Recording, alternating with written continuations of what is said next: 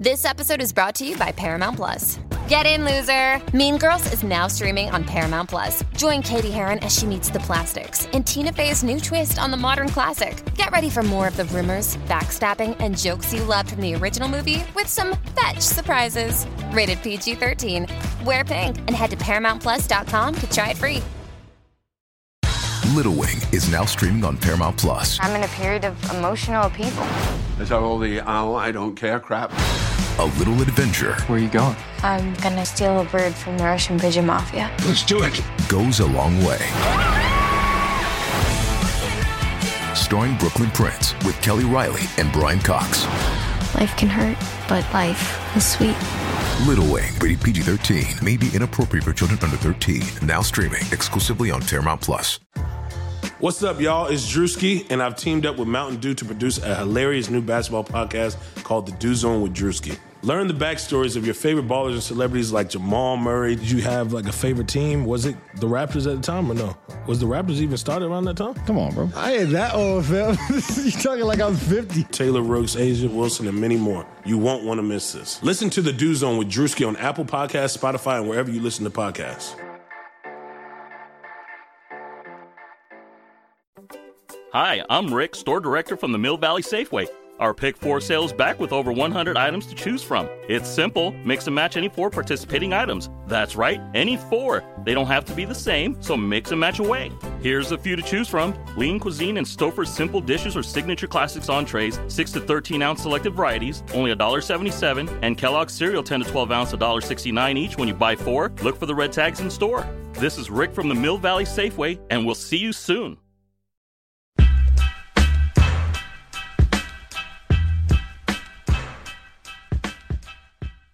Welcome to another episode of Hardwood Knocks. This is Adam Fromel here with Dan Favali and Andy Bailey, and it's hard to believe, but we're actually at the midway point of the season. It seems like only yesterday that we were still trying to figure out who everyone was going to draft and where all the free agents were going to go, but somehow half of the season has already been played, and it's time to start thinking about awards. So we're going to dive right into it and go through all of the major NBA awards, not who we think is going to win at the end of the year, but who we think has won so far. Based on the first half. And we're going to start with Coach of the Year, and so I'll just turn it right over to Andy here. Oh, man, this is tough. This is a two-horse race for me, but I'm going to do a sentimental pick and say Luke Walton because he has not technically received any credit for these wins that he's had over the course of this season. Skydiving. This is amazing. Yeah, but you know what else is amazing? An iPhone 6S for just $49 at Metro. Really? Imagine streaming all the way down with that amazing camera. I'm switching. That's smart. You know what else is smart? Parachutes. Woo! Switch to Metro and get an amazing iPhone 6S for only $49. Metro by T-Mobile. Phone offer requires port-in of number not currently active on T-Mobile network or active on Metro in past 90 days. See store for details and terms and conditions. He was in charge of the team for those 39 wins. They were 39-4 under him. Best start in NBA history. I feel like he deserves some sort of credit for what he's done. He was amazing. There was a good quote from Kerr during last night's game about how he said when he would watch the games from home and the Warriors would have a decision to make in the fourth quarter, like, you know, what lineup are we going to play for these last couple minutes? What play are we going to run after this timeout? Kerr would say, I mean, that's the exact decision that I would have made in that situation. And obviously Kerr led the Warriors to the championship last season. So I've been really impressed with what Walton has done this season. I will have no gripes or complaints if you guys go with Popovich. I'm assuming somebody's got to go there. It's going to be me. We knew the Spurs were going to be good, but there was supposed to be this learning curve, like this just period where they struggled before taking their spot among the NBA's best teams. And now, not only did they really not struggle, it took them a while for their offense to start humming, but it's now, I think, in the top 3 of efficiency. Their defense is better than anything we've seen since the 60s Boston Celtics. And now they're one of the best teams in NBA history. And it's just insane because you look at this team and it looks largely the same. There aren't a ton of new pieces, but LaMarcus Aldridge is a huge new piece.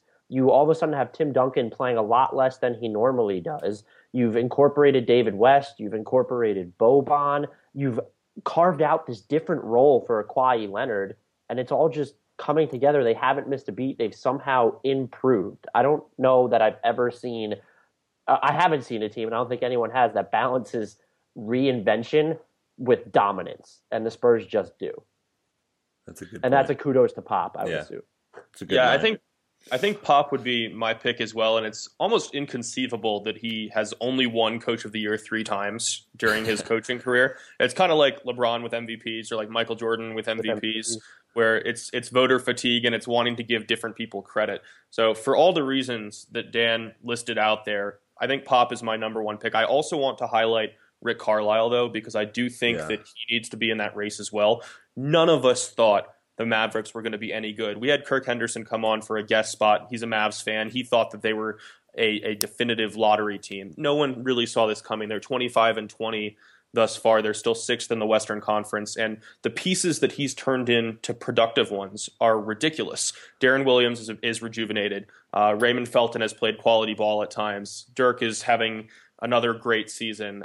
We've seen Zaza Pachulia have a career year in his 30s. JaVale McGee has been making an impact. Dwight Powell is somehow an NBA rotation player. So if we're talking about who's done the most with the least, I think it would be Carlisle, but still I don't think anyone touches Pop here.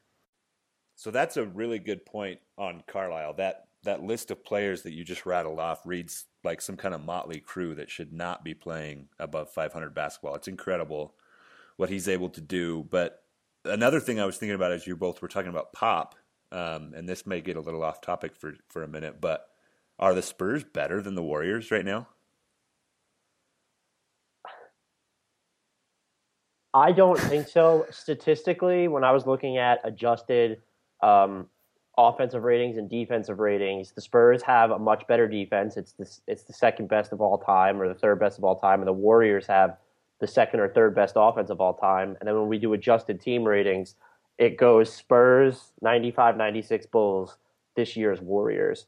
Wow. My issue is the Warriors have dealt with a little bit more injuries. Barnes was out for a really long time. And just their win total, they don't play their starters in fourth quarters at all. True. If you look at their net ratings, they plummet by quarter between the first and second and then third and fourth. So if you have to answer this question, I think you look at how do these teams match up with one another, because they are on equal footing. And I don't think the Spurs match up particularly well with the Warriors. I think we'll see, assuming Pop plays everybody on the 25th, that the Warriors are the better team. Apparently, I'm just going to keep agreeing with everything that Dan says today, because I fully agree with all of those points. And in addition to that, I think that the Warriors have shown that they can play more styles than the Spurs can. Mm-hmm. They won that grinded out. Yeah, they won that grinded out game against the Cavs on Christmas Day. They've blown out teams with their offense. They've locked down on defense when they needed to against a good offense. And even beyond that, I think the Spurs are the older team where a lot of their key contributors are up there in years and could potentially wear down a little bit as we get to the end of the regular season, when they're going to need to be rested more, and when we get to those playoff series. The only counter I have on that is that Spurs bench is insanely good. Oh yeah, they're super deep. Yeah. I'm just talking about some of the key pieces. Yeah, but I mean I think they can mitigate the problems that they have with being an old team by bringing in this bench that if the bench was its own team, I know Dan saw this article on 538 because I think Neil he tweeted Payne it. one. Yeah, something about how if the Spurs bench was a starting unit for some team, it would still be one of the top 3 teams in the NBA just based on the numbers that they're putting up. So they're at worst, it said they would be the Raptors, which is still just incredible. Yeah, that's insane. So like they can. And that depth, and this goes back to Pop being the coach of the year, like you guys said. I don't think anybody is better at building a bench from within. Like they don't go out and add big name free agents or trades to build their bench. They give guys experience. You know how he rests people. The media gets mad about that sometimes, but that gives these bench guys who would otherwise be no names a chance to sort of build their game on the court. And the way they build that from within is just amazing. So before we move on to most improved player, I do also want to say on Luke Walton that I think that's a perfectly legitimate choice as well, because for all the talk we hear about how anyone could coach the Warriors, that's not really true. Yeah. Like, they do have the luxury of having so many great players and a great system already in place, but there are still so many decisions that have to be made on a daily basis, and he's just done a wonderful job. And think about managing a big personality like Draymond Green too. Like that's not something that just anybody could come in and be fine with. I also think that we could just look toward David Blatt and the Cavaliers to see how sometimes good teams cannot be coached by just anyone. Yeah. But now it would be time to move on to, I believe, most improved player. So I'll throw it over to you, Bales. Who do you have for that? So most improved player is always an interesting award because there's I guess this is true of most of the awards in the NBA, but there's not really any criteria for who should win it. So sometimes you get this argument of is it somebody who just all of a sudden plays more minutes so his numbers skyrocket, or is it somebody who actually looks to have improved their game from one season to the next and that made their numbers skyrocket? The guy that I choose, I think, kind of fits into both, and that's CJ McCollum. I think he fits more into the first one that I named, just because his minutes have gone from 16 to 35 this season. So that's helped him triple his scoring average, quadruple his assist average, more than double his rebounds. But at the same time, I do think that he has improved. He's shown more as a playmaker this season than he did last season. That could be a function of playing backup point guard sometimes to Damian Lillard. But I think the sheer jump in raw production that he's had, that's something that I don't think you can ignore. So I would go with CJ McCollum on this one. I get picking McCollum, and I think that he fits the typical criteria pretty well because we have seen such a large scoring increase.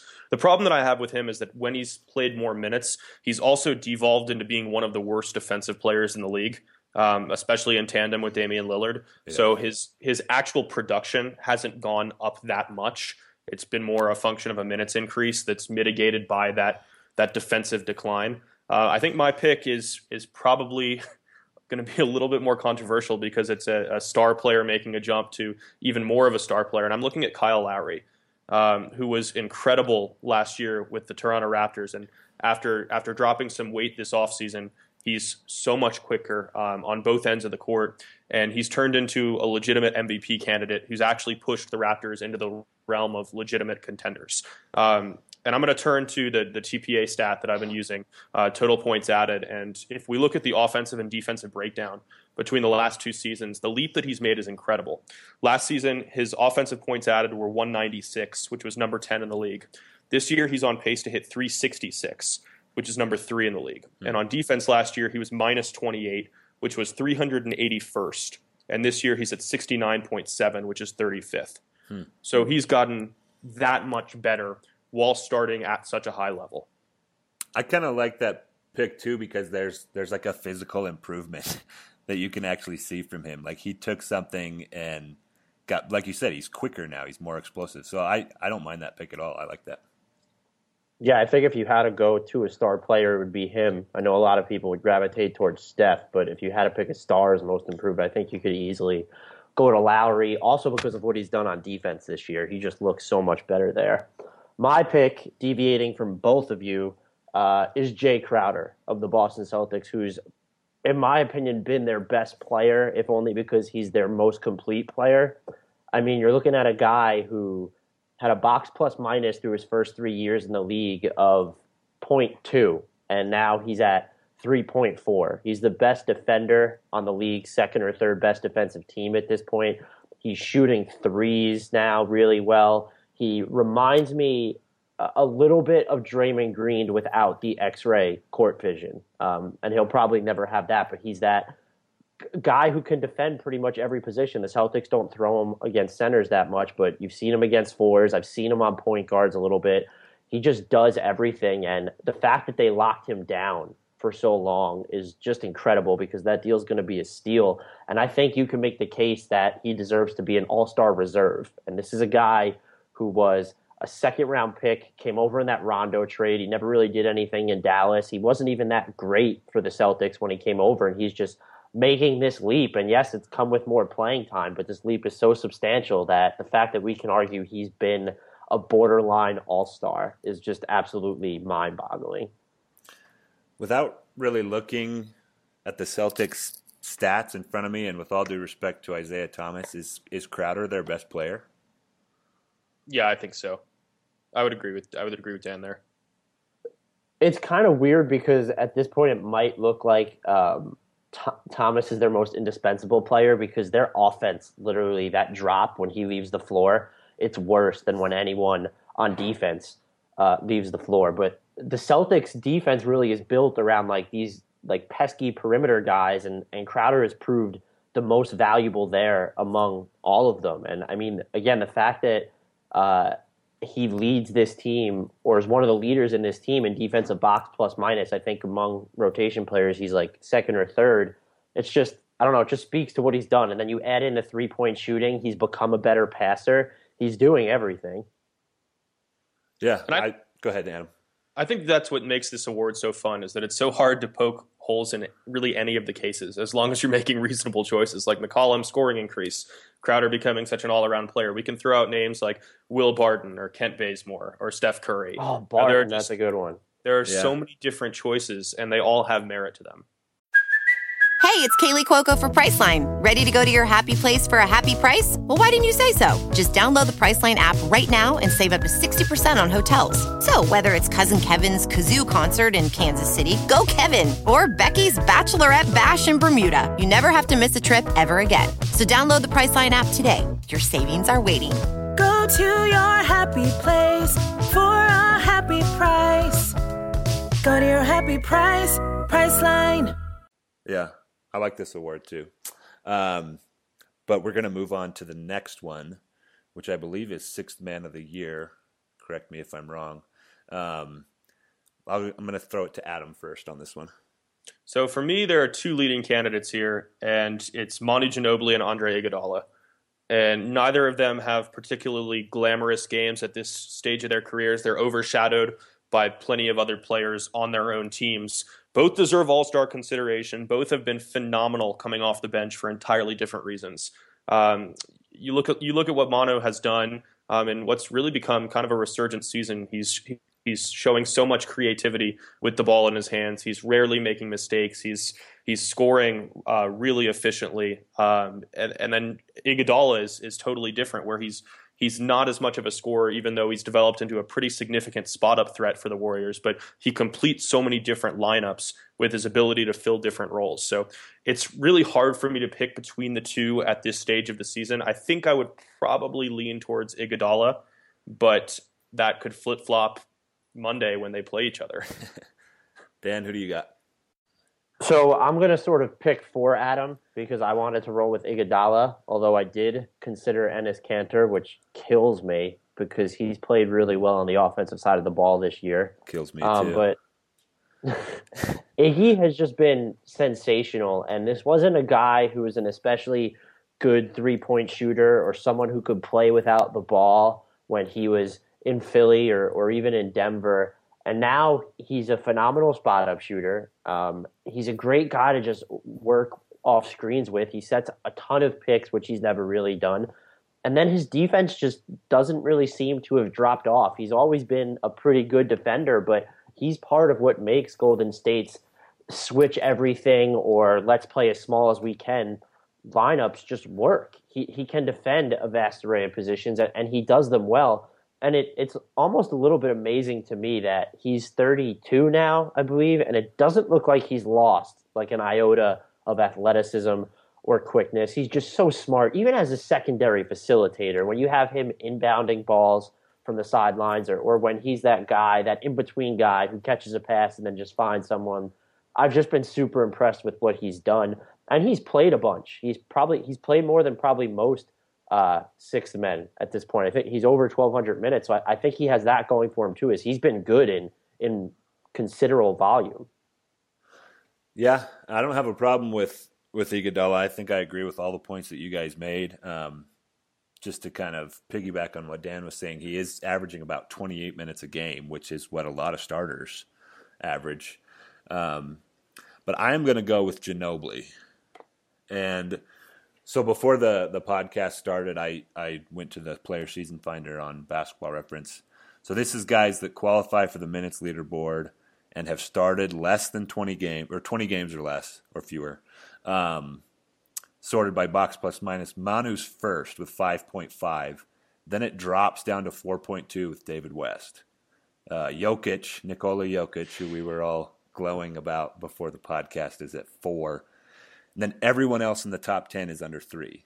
And Iguodala is 4th for what it's worth. And then I kind of looked at Ginobili's per 36 numbers. He's averaging 19.6 assists and 5 rebounds, shooting 47% from the field, 38 from 3. He's barely behind Tony Parker for the assist percentage lead on the Spurs. What he's become is like the focal point of the offense for that Spurs bench that we talked about earlier that's so good. He's just become amazing at that. He's almost like the backup point guard. Patty Mills is on the depth chart, but Patty Mills is really more of a spot-up shooter, where Manu is the guy that's really driving that train, that bench that's been so amazing this season. And I have no problem with Iguodala for either of you guys, but I'm amazed at what Ginobili's been able to do in his age 38 season. It's insane. Can we also give some love to Will Barton and Victor Oladipo? Because both have been fantastic coming off the bench as well. I was actually going to say Will Barton. I wouldn't have really considered Oladipo. The thing and this obviously doesn't matter because the 6-man rule is just so up for interpretation. I feel like every time I watch the Nuggets, there's a different first person coming off the bench. That's true. But Will Barton has been absolutely sensational. He's just been incredible. And, you say the caveats with a lot of this is we look at the 6th man award sort of like we look through everything else, with the exception maybe Rookie of the Year, where you want them to come from good teams. And then you're always like, well, let's see if he can do this for a good team. I mean, the Nuggets are like a borderline playoff team in the Western Conference at this point, and Will Barton's just been really good. Adam's frowning at me, but they're only a couple games back out of that 8th spot. Yeah. So keep frowning, Frommel, but it's not a lie.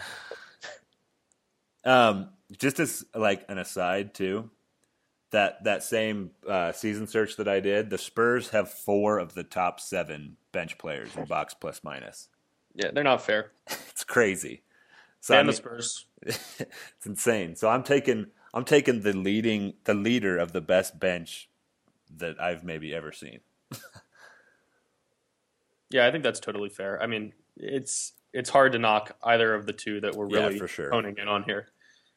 I don't know if we're going to come to as much of a consensus on Defensive Player of the Year, though. I guess we'll see about that. My pick, you may start to see a little bit of a theme developing here. I'm going with another Spur. And this time it's going to be Tim Duncan. Yes! I'm glad I got that reaction. I got to pull up. Okay, here it is. So I just went by defensive box plus minus. This isn't the sole reason I'm choosing Duncan, but he is leading the NBA in defensive box plus minus among players who qualify for the leaderboard. And the Spurs, like Dan said, have, what did you say, the best defense since the 60s Celtics? Yep. Yeah, by adjusted defensive rating, yeah. That's insane. And so I wouldn't have a problem with Kawhi Leonard, but I think that Tim Duncan is the anchor of that defense. He is like he's what everything revolves around. What's their defensive rating right now? Like 92, 93? I think it's just under 96 or something like that. It's insane what they're doing, and I don't think they can do it without Tim Duncan sort of leading the ship. And the other thing too, and this shouldn't be a big part of my argument, but since we are talking about legacy awards with Kobe Bryant being elected to the All-Star game, how about a legacy award for somebody who actually has some merit? Tim Duncan is value. He's never won Defensive Player of the Year. And that shouldn't be the only reason he should win it this season. It should be because he has a legitimate case as the best defensive player in the league. But the fact that he hasn't won Defensive Player of the Year is pretty crazy to me, and I think he deserves one before he leaves. So I think the typical argument against Duncan here is that he doesn't play enough minutes to really deserve consideration for the award. And I will rebut that by turning to another stat. It's the defensive component of TPA. And it takes playing time into account because we're looking at how good players are on a per possession basis and then applying how many possessions they're actually playing. So far in the season, Duncan has saved 104.94 points on the defensive end. That's the top mark in the league. Second is Draymond Green at 101.97. Duncan has done that despite spending more than 1,100 fewer possessions on the court than Draymond Green. He's been that good during the minutes that he's played. So that's pretty much my reason, is even though he hasn't spent as much time, he's been so impactful while anchoring one of the best defenses we've ever seen. Yeah, that's crazy. My pick is Duncan as well, with the caveat that I think that he's honestly not going to win, and it will come back to the playing time. I'm not saying that that's hurt him. It's just that only 2 Defensive Player of the Years have ever played under 30 minutes per game, and neither of them played under 27.5, and Duncan's under 26 at the moment. And again, he's playing like a Defensive Player of the Year, and he's still a primary anchor for what's one of the best defenses of all time. I just don't think he's going to win. He absolutely deserves it. You can argue he might deserve it even more because he deserves a legacy award, but when you look at the stats and you look at the numbers, he actually deserves it. And if it doesn't go to him, though, I think it should go to Kawhi Leonard again, just because this Spurs defense is nothing without those two in my mind. And I think you could make a case for him as being their second most valuable defender pretty easily. I think you're going to hear a lot of people say that Hassan Whiteside should win or that DeAndre Jordan should get some serious consideration because they block so many shots. But this should be a 3-man race with Duncan, Leonard, and Draymond Green. Yeah, I'm with you on those 3. And I would go Kawhi too if it's not Duncan. But I think the counter to the minutes argument that Dan was bringing up is that legacy thing. I think a lot of people who vote for these awards, and I know these are just our awards, so this is different. I'm kind of forecasting now what will actually happen. But a lot of the voters, they look at, traditional things and sentimental things, and they may see that Duncan could be on his way out, and this is their opportunity to sort of rectify a wrong and give him his one and only Defensive Player of the Year award. So I think he is very much a contender. Like we all said, we'd give it to him if it was us making the choice. But I think he has a pretty good chance to get it in reality too. Can we also give a retroactive shout out to Kawhi Leonard for Most Improved Player? None of us mentioned him, but the leap that he's made is ridiculous as well. That's true.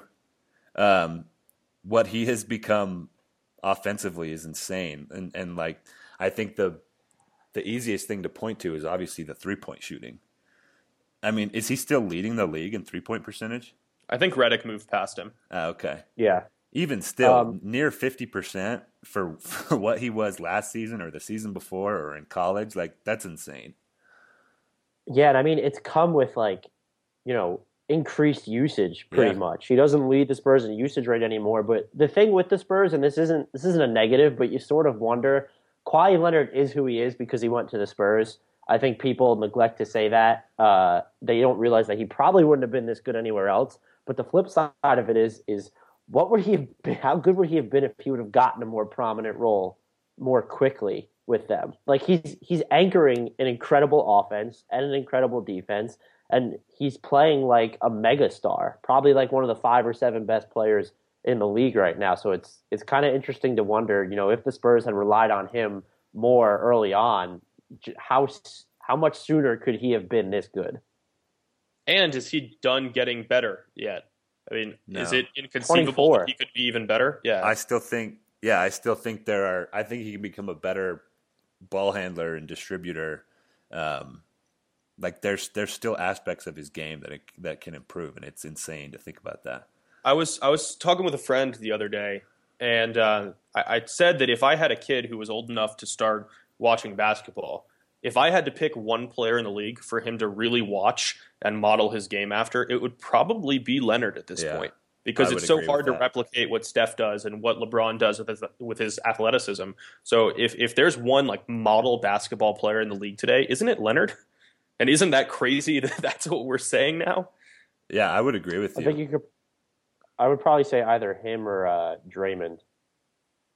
I love the way that Kawhi Leonard plays too. and this has like nothing to do with stats or whatever, but I just love that he is he's just this unemotional machine out there, like just does his job. If he dunks on somebody's head, it's just like, whatever, I'll just run back and get this steal now real quick. It's amazing to watch him play. They asked him about TNT asked him about his making his first All-Star appearance and start after the Spurs beat the Suns the other day, and he was pretty much just like, I just want to win another championship. That's like all he said. That's awesome. I love his demeanor. We're going to move on now to Rookie of the Year, though. I think so. We've all kind of agreed that if we had to pick, it would be Tim Duncan for Defensive Player of the Year. Give us votes, damn it. Is that our first consensus so far? Yeah. Let's recap real quick. What did we start with? We started with Coach of the Year. I had Walton. You guys both had Pop, right? With a big shout out to Carlisle. That's right. And then for Most Improved, I had McCollum. You guys had? I had Kyle Lowry. Dan? I had Jay Crowder.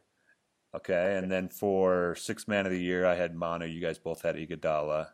Defensive Player of the Year, we all had Tim Duncan. So now that we've got you guys all caught up, let's move on to Rookie of the Year. Let's go to Dan first on this one. I'm still picking Karl Anthony Towns. I understand that he's had more playing time than pretty much everybody else. Actually, everybody else now that I'm looking now, but he's been really good still. The fact that he has a positive box plus minus on a pretty bad Timberwolves team as a rookie is super impressive.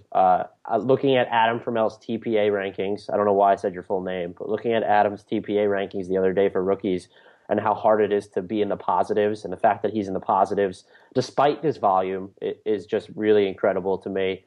And he just seems like that modern day ideal big man. He's already a pretty good rim protector. He's got a long way to go on his passing.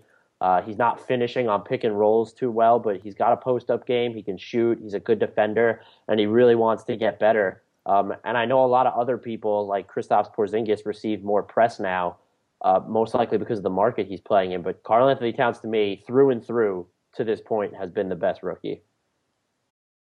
This episode is brought to you by Paramount Plus. Get in, loser! Mean Girls is now streaming on Paramount Plus. Join Katie Heron as she meets the plastics in Tina Fey's new twist on the modern classic. Get ready for more of the rumors, backstabbing, and jokes you loved from the original movie with some fetch surprises. Rated PG-13. Wear pink and head to ParamountPlus.com to try it free. Yeah, I wholeheartedly agree. I think we should immediately throw out Jahlil Okafor because even though he's putting up big numbers, he's doing it on a horrible team. They're not actually helping that team, and his defense is atrocious. I was going to say Okafor just to see your guys' reactions, and then say just kidding. I might have just hung up. Or Skype would have broke. I'm glad you preempted my practical joke then. I think that Porzingis is a legitimate selection. It would be more about the passion that he's brought back to New York Knicks basketball and really reinvigorated that fan base than the sheer numbers. I think like the unexpectedness of it all then would factor in because no one expected him to be this good, and I think that's why everyone's seduced by him so much. Yeah, I think that Nikola Jokic deserves more credit than he's been receiving because this guy is already incredible on both ends of the court. One of the best passing rookie big men I've seen in a long time. But it's Towns. I mean, doing what he's doing in as many minutes as he's playing and really often operating as one of the focal points on both offense and defense is incredible. And he's, without question, going to be a future superstar. And I think he's already the best player on that team. That's what I was going to ask you, actually. And I agree. I think Towns is the best player. I posed that question on Twitter, I don't remember when, maybe a month or two ago. And there was still a decent amount of people who thought Wiggins was better, but the all-around nature of Towns' game is amazing to me. Just looking at his stats this morning, I had no idea he's shooting 39% from three right now. It's not on a lot of volume, but for a guy to be able to rebound the way he does, score inside the way he does, protect the rim the way he does, and shoot threes, he and or I can throw Porzingis into this too, but this revolution of maybe like stretch fives now, or playmaking fives. Like, it's pretty awesome to see. And I think Towns is sort of the leader of this revolution. And I'm with you on Jokic too, Dan. Or Adam. I think he's highly underrated. But just for the amount, the kind of load that Towns is carrying, I think I'm going to give it to him. And the fact that he's doing it really in an offensive system that isn't best for him just yet. You know, Sam Mitchell's offense is archaic, and it's not even archaic in the sense that, Towns gets so many post-up touches. He doesn't get good shot selections. You said he has a great 3-point percentage, but he should be going out there more. They don't station him on the outside enough. They don't let him serve as that playmaker enough. But he's still been good in pretty much every facet of the game in lieu of that. So that's just super impressive to me. But I guess that would bring us to the most anticipated award, which would be MVP. I'm actually, can I cut you off real quick, Dan? Yeah. I have one more point to make about Towns. Sorry about that. Way to jump the gun, Dan. It's fine. We sounded done. No, I'm with you. Sorry, just 1 second. I'm running Towns' per 36-minute numbers through the season finder. Guess how many people have averaged 19 points per 36 minutes, 11 rebounds, 2 blocks, while shooting 38% from 3 as a rookie. Is there a minimum attempts on this or no? I just qualified for the minutes leaderboard. No one? Yeah, just Towns. He's the only one, yeah. It's got to be. Yeah, one and only. Pretty amazing. I think that's a good sort of bow to put on top of the Rookie of the Year discussion. It's incredible what he's done, and I don't think people understand just how much he can do. Can you make a case for him right now as an All-Star reserve? Not quite. Yeah, I don't think so because of the team he's on. If there were like 5 players who were injured, I think that we could start getting him a little bit of buzz about a potential replacement spot on the roster, but not on the standard 12-man one. That I think part of that too is I don't understand why Sam Mitchell is playing him and Wiggins the amount of minutes that he does. Like, I think he would have a lot more All-Star consideration if he was playing like a normal starting center type minutes. I don't know. Yeah, I mean, I think Towns, at least this season, he's having the better all-around season than Anthony Davis. Like, he's just, if you're looking at complete player, I'm not talking about stats. Davis's stats are still absurd, and he's really come on over the last couple of weeks. And he's playing for a Pelicans team that's worse than the Timberwolves, but Towns is just already seems like, in terms of having the entire package, I think he stacks up. Not necessarily production-wise, but I think if he had more playing time, maybe he would. But I think he stacks up with any big-name front-court player in the West at the moment. Who was the journalist who had some tweet about Towns and Davis earlier in the season? Do you guys remember this? I think it was. I don't remember what it was. Was it Thorpe? I think it was. And it was something about Towns being better or going to be better, or he says it's only been like 3 games or 2 games or something, but I already have seen enough to know Towns has more upside than Anthony Davis. So that still sounds kind of crazy to me hearing it now, but it's not as crazy as it was then, right? No, I'm still calling BS on it, but I think that there's no doubt that Towns has serious superstar potential. Right. I mean, it still seems ridiculous to say because we're talking about half a season and Davis has been just incredible. And he's been incredible this year, and people think he's having an off year. And he's getting more incredible lately.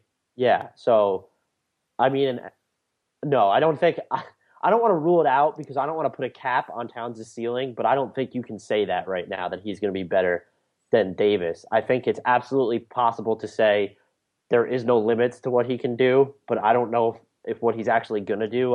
I can't say right now that it's going to exceed what Davis does. Yeah, I think I'm with you guys. It's just that at the time he first said it, my first reaction was just like, well, you're crazy. Dude. Yeah, bruh. But it's not quite as crazy anymore, which is wild to think about, that Towns is that good. Anyway, I think that wraps up Rookie of the Year. Sorry I cut you off earlier, Dan, but go ahead. I'm not over it yet. But that would bring us to, unless I'm missing one, MVP, everyone's favorite. I'm going to throw it over to Adam, who looks like he's thinking intently about this MVP race that is obviously close. There's no one that has distinguished himself. It's pretty much a coin toss. Yeah, so it's Steph Curry. Can we just move on now? Yeah, I'm good. Well, maybe we could turn it into, like, what would somebody have to do to get into that conversation? Nothing. How about MVP BS, most valuable player besides Steph? Yeah, I was actually going to ask you guys actually. for like top 5 ballots because it's so obvious that it's Steph at number 1. Yeah, I think I agree with you guys, but what you're saying is there's nothing anybody could do from this point to the end of the year. I guess if Steph, I don't know, if Steph got injured and I want to knock on something for the rest of the season, I'm not entirely convinced that he wouldn't still win MVP. Yeah, I mean, after he made that half-court shot last night against the Pacers to end the first half, I tweeted out that I was ready to give him the 2017 MVP. Yeah, I think that's the one I retweeted. And I'm not entirely sure how much of a joke that was. No, he could go on a run right now. There's nobody who impacts the game anywhere near the level that he does. I think it's a testament to the field that his MVP probability, which was once at like 90 or something crazy like that, has actually dipped to, per Basketball Reference, 76.2. Yeah. I think the field behind him has been really good, and Stephen Curry is making a mockery of what could have been an epic MVP race. Yeah, it's crazy because those guys behind him have been amazing, like Russell Westbrook and Draymond Green, Kawhi Leonard. Like, there have been some extremely excellent individual seasons, and yet nobody comes close to touching what he's doing. I'll go ahead and give you guys my top 5 so you can pick it apart. Okay. But it's Steph Curry, obviously, at number 1. I would actually have Draymond Green at number 2, Kawhi Leonard at 3, Russell Westbrook at 4, and then it's like a deadlock between Kyle Lowry and LeBron at 5. I don't have a problem with that. I'm sure some people would like an explanation for Draymond Green at number 2, though. I would actually have Draymond Green at 2 as well. So yeah, I might too. I think it's worth elaborating on. Yeah, I think we've seen what happens during the game that he missed. I forget who it was against, but they just weren't the same team. And I think Dan has put this best in an article. It's Draymond Green who gives the Warriors their identity, and then it's Steph that makes that identity so great. Yeah, that's a cool way to look at it. He is like the emotional bellwether for this team. Yeah, that's a good way to put it. I was going to go with some other cliche, but I'm glad you saved me. I find it interesting, and this is without me looking at any stats, but I find it interesting that so many people would say that Russell Westbrook is more valuable to the Thunder right now than Durant. Is it because Durant has missed some games and Westbrook has Westbrook missed games? No, he hasn't missed games this season. Like, in my head, and again, there's so many ways to look at this award, but if you took Kevin Durant away from the Thunder, we know what they are. If you took Russell Westbrook away from the Thunder and left Durant, I think they're probably still a top 5 Western Conference team. I'm going to disagree with that because I think that that's heavily based on what we saw happen last year. And this year's Westbrook is a completely different player. He's become an even better passer. He's become significantly better on the defensive end. His shot selection is starting to get better, and that mid-range jumper is even more on target. So if you did take Durant out of the equation this year, I think that they would still survive because of how much better he's gotten. I agree with that. I think one thing for most of Westbrook's career, there was a lot of talk about how selfish he was. And now in the first season where it looks like he's become less selfish, nobody talks about it. He's averaging 9.6 assists per game or something? 9.8. His assist percentage is almost 50, which is just ridiculous for the amount of time he plays. His field goal attempts have gone down about 4 a game this season. I think his shot selection has gotten better, like Adam said. I think he just does a little bit more overall for that team than Durant does. And for what it's worth, I think I would still have Durant in the top 10 of my MVP ballot if it extended that deep. He'd probably be right at number 7 behind LeBron and Lowry. So it's not like there's that much of a difference between the two. But Westbrook has just been phenomenal. According to the TPA stat, he's actually on pace to have one of the 20 best seasons since the 1970s. Where's Curry on that one? He's number 7 right now. I'm surprised he's not higher, actually. There's some pretty incredible ones. Michael Jordan. Michael Jordan and Kareem and LeBron. Yeah. I guess this is me being like a yelling at clouds type guy. Then I would never be able to put, and I've never really thought Westbrook was selfish to begin with. I think he's probably, this style of basketball is best for the Thunder. The point that he's out now, he's never been more valuable to the Thunder, and it's never looked like he's complimented Kevin Durant better. I just wouldn't be able to, and I know, he has a comparable net rating to Durant and similar playing time. I think Durant's is a bit higher. I guess it would be neck and neck. I just wouldn't be able to bring myself to call Russell Westbrook more valuable than Durant. So I kind of feel like I'm one of those old guys grasping at straws and yelling at clouds. I don't think I feel like there's a reasonable argument for both on each side. Like I can see what you're saying.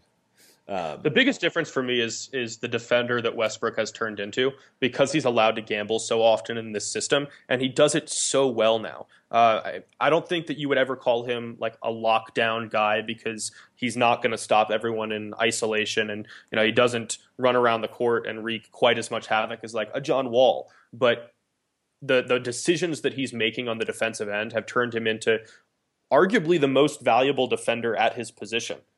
And that's the difference to me during a season where we haven't really seen Durant thrive as much on both ends. Incredible offensive player, but maybe he's just still mentally working his way back from all the injuries. But it seems like he hasn't quite exerted as much energy as he could on defense. Where did you have him in your top 5, Westbrook? 3? I had him at 3. My top 5, I think 4 behind Kawhi also. Oh, okay. I think I will go. They're pretty interchangeable. Yeah.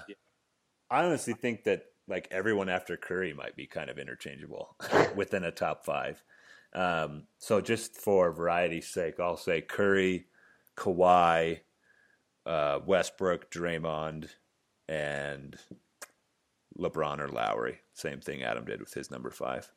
I think I'd probably go Curry, Draymond, Kawhi, LeBron, probably KD, and then I might have right after that's going to be Lowry / Westbrook. So Lowry's been the so same damn ones good. up there. Yeah. Yeah. It's such a we've all said this at some point, that it's almost a shame that Steph has been so good, because it overshadows how ridiculously awesome so many other players have been. There have been some amazing seasons. It's crazy. It's and like this kind of makes me think of something else about Steph too. He is like, and I've seen this from guys who played in the league in the 90s. It might have been Jalen Rose who said this, but Stephen Curry has sort of captivated basketball the way that Jordan did in the 90s. Is it kind of weird that mantle sort of skipped over LeBron and went to Curry, or did LeBron have it at one point? I think LeBron absolutely had it. For sure. Yeah.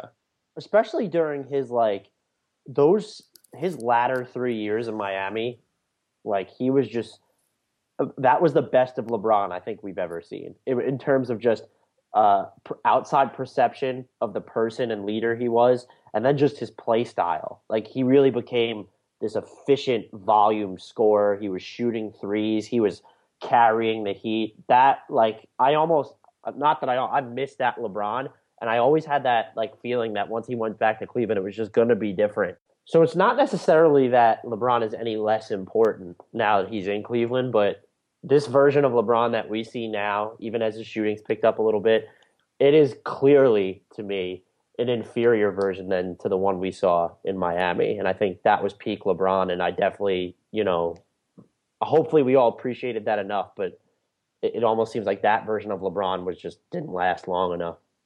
Here's my next question then. Does his sort of public perception play into this discussion at all? Like the fact that he was a villain to so many people, and maybe Jordan was too in the 90s. Jordan probably would have been more of a villain if there was social media around, just because the anecdotes you hear about him now. That's a good point. So I don't think it definitely will impact his legacy to some extent, and then the sort of team hopping that he did. But there was definitely a time, and you could even argue it was before Miami. I don't know what Adam's feelings are on this, where he was doing for the NBA what Stephen Curry is doing for it now. Yeah, that's actually what I was going to say, because I agree that peak LeBron was probably once he gained comfort in Miami. But peak individual LeBron was like 2008, 2009, 2010, when he was flat out carrying some awful supporting cast for the Cavaliers and really became must-watch television. I mean, one of the LeBron games that sticks out the most in my mind is that 48 special in the playoffs against the Detroit Pistons, where he scored 48 and was 25 in a row during the fourth quarter and overtime of that playoff game. And the ability for him to do stuff like that was insane. It was must-watch TV. It was always talked about. So I definitely don't think that mantle skipped over him, and I think that he's had it for an awfully long time. Yeah. And you could argue that he still does, because even though Stephen Curry is clearly the biggest attraction in the league, everything LeBron does still gets dissected. It was almost what Stephen Curry's doing with his warm-ups. LeBron used to do that with his warm-up dunks. That was a thing for a while as well. Just as a random attraction. Point. Yeah, it's a good point. Sorry, I got a sidetrack there. So I think we can put a bow on MVP too. Pretty clearly all Stephen Curry. Yeah, for consensuses. And that would mean that it's time for bacon. Bacon. Where's the bacon? I smell bacon. Bacon. Bacon. Gotta be bacon. Only one thing smells like bacon. That's bacon. Yes, that's right. It's Burns My Bacon time, and Adam Frommel has the mic today. So I get that in all sports, all-star selections are largely popularity contests, and the fans should have a voice. If they want to see Kobe Bryant in the all-star game for whatever reason, then they should get to do that. The issue that I have now, specifically with the NBA all-star process, is because the voting has moved to Twitter, celebrities matter so much, which is ridiculous. You see one guy with millions of followers tweet out blah, blah, blah, NBA vote, and he gets retweeted by the blind followers who are going to retweet anything he or she says, and all of a sudden there's an insane boost in how many votes that guy is receiving. So now we're not even just making this a popularity contest, we're making it a who can get the most celebrity endorsement contests, which is for an entirely different reason. And again, this would all be fine if all-star selections didn't matter, but they do, because we reference them in conversations about historical players. They impact how we remember players. They affect their legacies, and they're often cited by everyone during Hall of Fame inductions and during the Hall of Fame balloting. So this actually does matter. And we have now bastardized the process beyond just making it a sheer popularity contest to the point where when Justin Bieber says that he's supporting Chris Paul instead of Kyle Lowry, there's a seismic shift in the voting. And that's wrong. I agree. I hate fan voting in general at this point. I get the, let the fans see who they want to see argument. And I was arguing with somebody about this on Twitter. But really, the entire NBA, it could be said, is for the fans. So I think we should just let fans Twitter vote on free agent signings and trades now. I'm so sick of it. Kobe Bryant is having one of the worst seasons ever. And I don't care. He's already been to 18 All-Star games. If you want to give him a swan song, have him do something else besides the game. Sing the national anthem at the All-Star game. Yeah, I'm fine with that.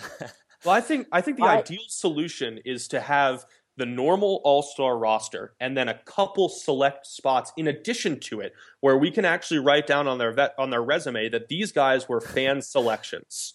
I'm fine with that too. Just something different.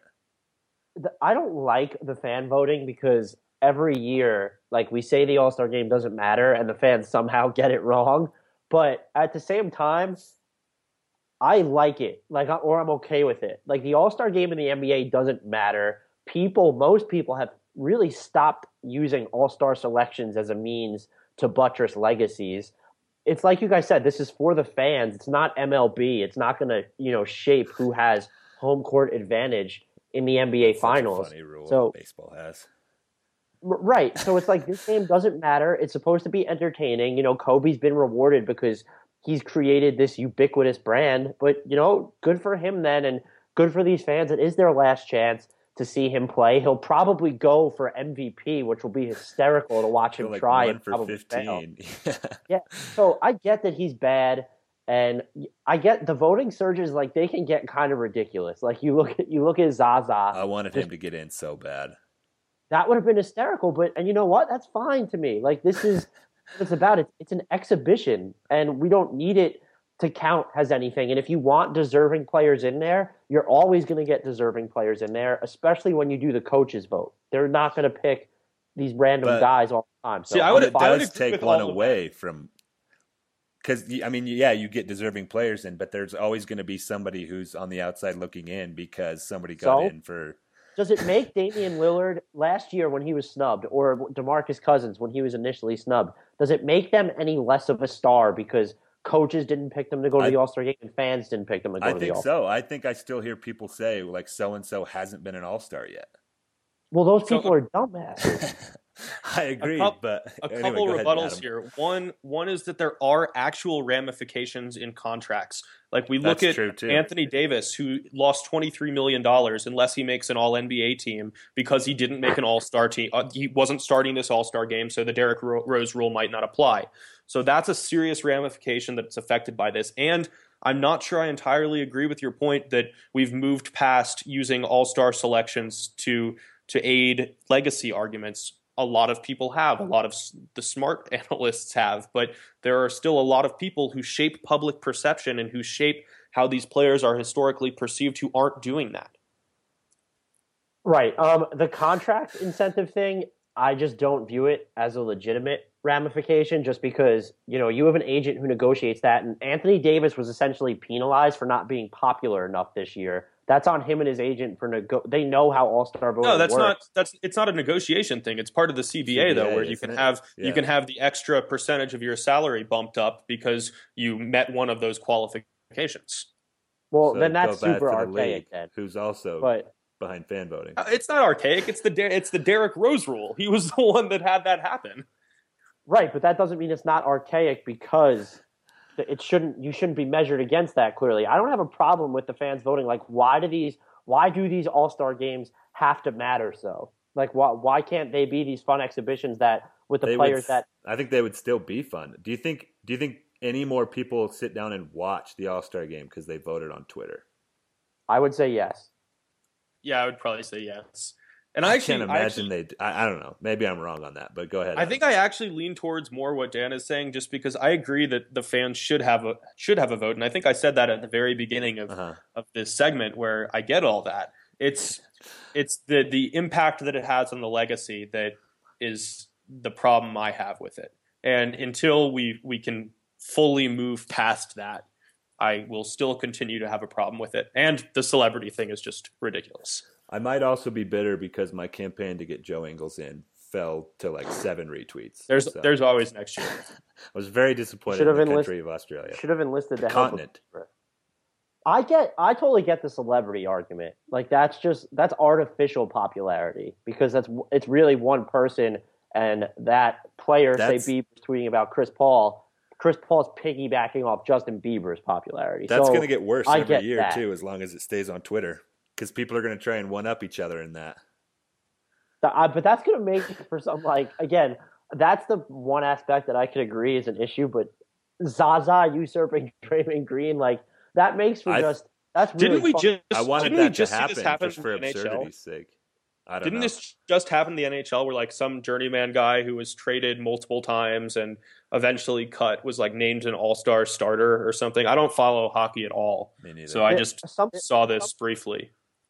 Something happened with I don't think this is the same. I'm not sure if it's the same one actually, but someone wrote about this because of Kristaps, that a Latvian hockey player got voted in as a starter because of a campaign by that super loyal fan base. I saw that. Yeah. So, and I mean, Kristaps I think he was 7th or 8th in front court voting in the East or something like that. So stuff like that.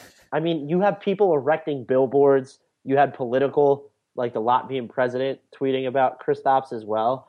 I totally get that aspect of it. So it's almost not even a legitimate popularity contest anymore. Just like we measure secondary assists, we kind of have to measure tertiary popularity, which gets ridiculous. But I find some of this, like, I find it fun and kind of funny. And yeah, the fans are always going to get, quote unquote, some picks wrong, but, you know, we need to talk about snubs.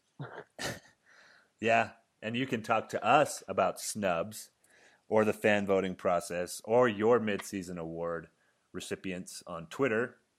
Adam is at Fromal09, Fromal09.